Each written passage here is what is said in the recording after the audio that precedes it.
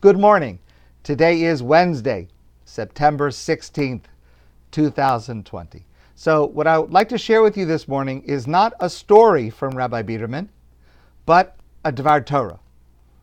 And it starts out a bit technical. So I ask you to please bear with me. But the message that it derives is magnificent. It will change the way that you experience Rosh Hashana. So it's very curious that nowhere in the Torah does the Torah say on Rosh Hashanah, blow a shofar. It sounds kind of surprising, but there is no such pasuk. There is no verse. There is a verse that says that Rosh Hashanah is Yom Trua, the day of the Trua sound. Okay, maybe you want to interpret that to mean if it's the day of the Trua sound, presumably it's the day of the Trua sound because you're blowing the Trua from the shofar. Okay, but that's not what the Torah says. The other pasuk, the only other pasuk that relates to Rosh Hashanah, is where the Torah says the Rosh Hashanah is Zichron Trua, which means a remembrance of the Trua sound. That sounds even less like an obligation to blow the shofar. In fact, later on our rabbis interpret that pasuk to be a remez, a hint to the later rabbinic legislation that we discussed last Thursday night, that if Rosh Hashanah falls on Shabbos, we do not blow shofar on Rosh Hashanah that falls on Shabbos because of a rabbinic decree. We discussed that last Thursday night. But our rabbis use this verse as a hint, Zichron Trua, meaning there could be a day of Rosh Hashanah where you're not blowing the shofar at all, but you're remembering the shofar. It's a day to remember the shofar. But those are the only two psukim that relate to this subject, and it's just very strange. Why does the Torah not simply say, on Rosh Hashanah, blow the shofar?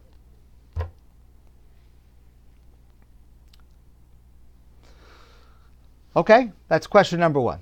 Question number two is, if in fact the Torah does not command blowing the shofar overtly on Rosh Hashanah, how in fact do we know that it is a mitzvah? What is the source of the technical obligation to hear the sound of the shofar on Rosh Hashanah? So this is a little bit of the complicated part, and I'm going to oversimplify just a little bit. But the Talmud says the derivation for the obligation to blow shofar on Rosh Hashanah comes from the mitzvah of Yovel.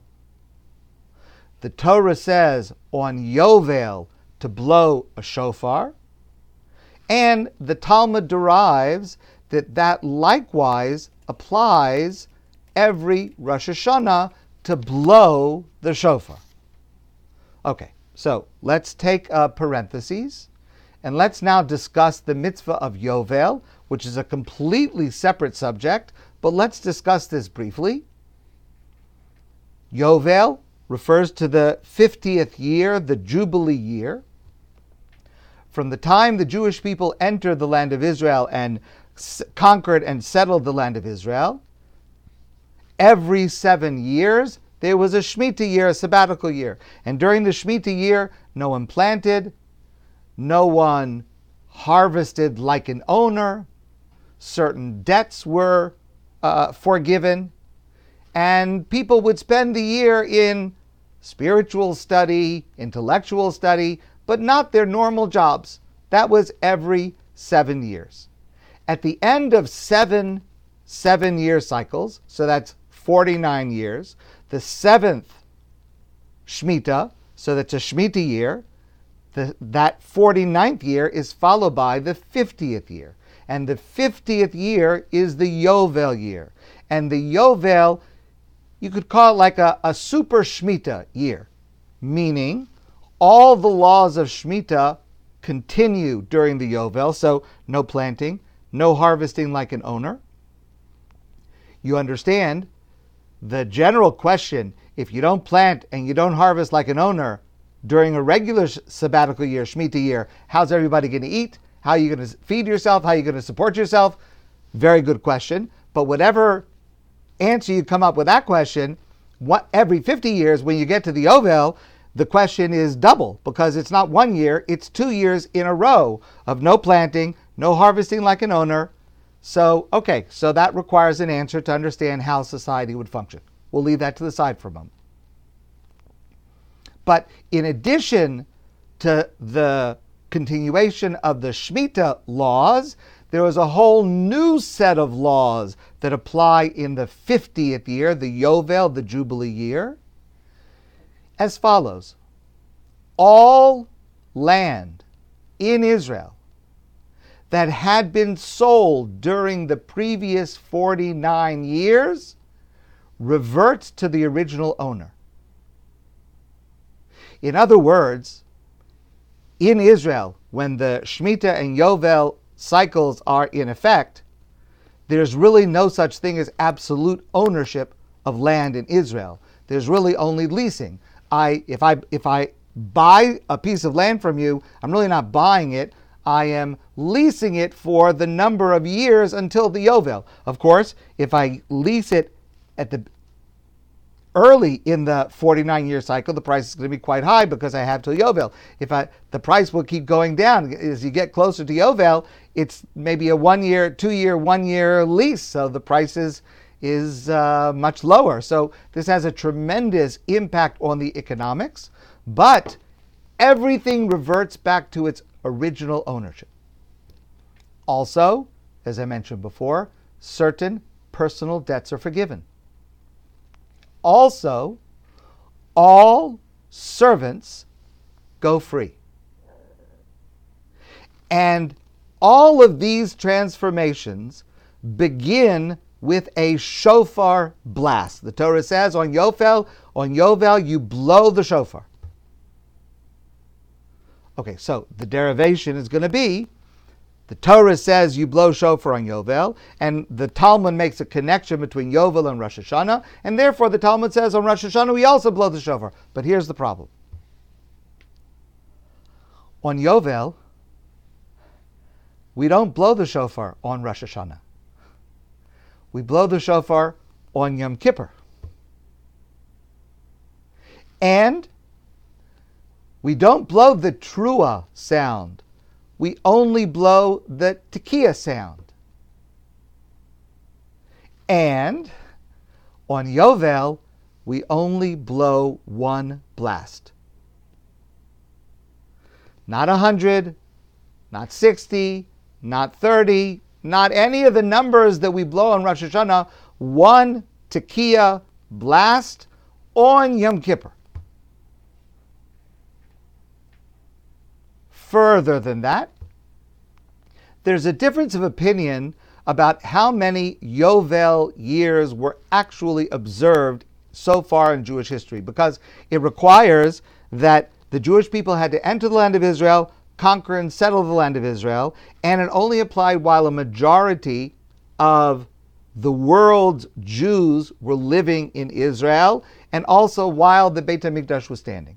So it only applied up until some portion of the first temple period. Didn't apply at all in the second temple period, according to most opinions.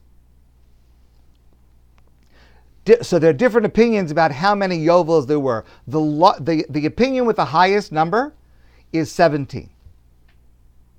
So 17 times so far in Jewish history, on Yom Kippur, one tekiah was blown.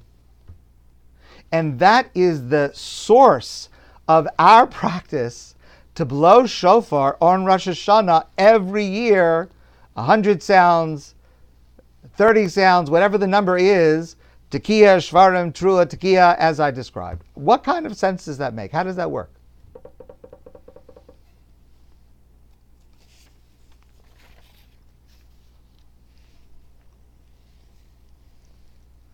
So listen to the idea that Rabbi Biderman suggests. Let's think about Yovel for a moment. On Yom Kippur, at the beginning of the Yovel year, there is one shofar blast, one tekiah. What happens when that single sound is heard? A complete, revolutionary, radical transformation of the life of every single individual and the life of the entire society. It is a radical reallocation of wealth. The poor became wealthy. The wealthy became poor. Why would a person sell land that they own in Israel? Because they were poor and they needed the money. Now all of a sudden they get it back. It's like they're starting over again. It's a system that, among other goals, erases the cycle of poverty. The poor become wealthy. The wealthy become poor. Servants go free. That single shofar sound ushered in a new world. Nothing was the same after that one shofar blast on the Yovel. And that is what you need to know about Rosh Hashanah.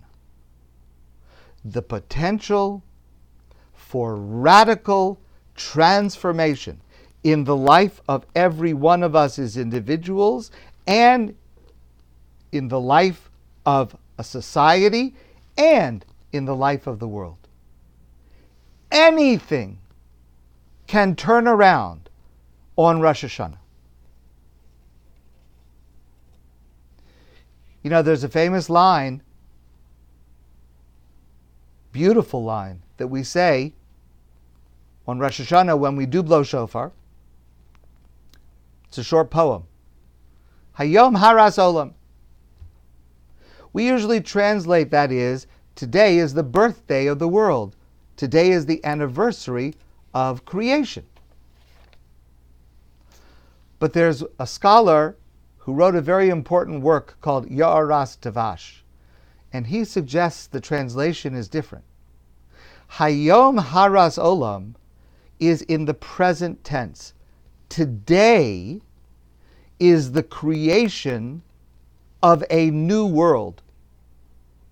This Rosh Hashanah 5781, this Shabbos and Sunday, God creates a new world now. The world that exists right now will be finished on Friday afternoon. Starting Shabbos 5781, it will be a new world with new opportunities and new realities. And that is ushered in by the Rosh Hashanah shofar, just like that radically transformed new reality was ushered in by that one tekiah blast at the Yovel. Our rabbis want us on Rosh Hashanah, when we mention the shofar on Shabbos and when we blow and hear the sounds of the shofar on Rosh Hashanah, they want us to think about the source.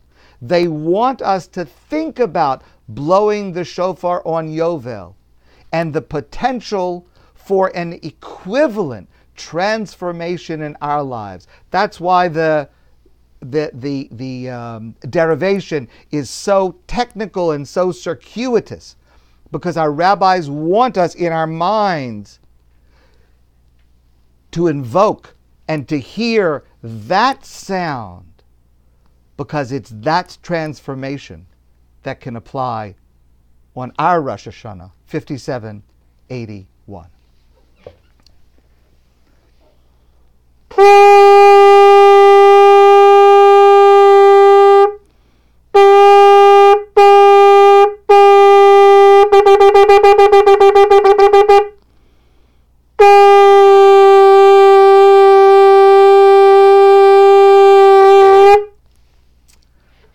My friends, I want to wish you a great day, and I look forward to seeing all of you soon in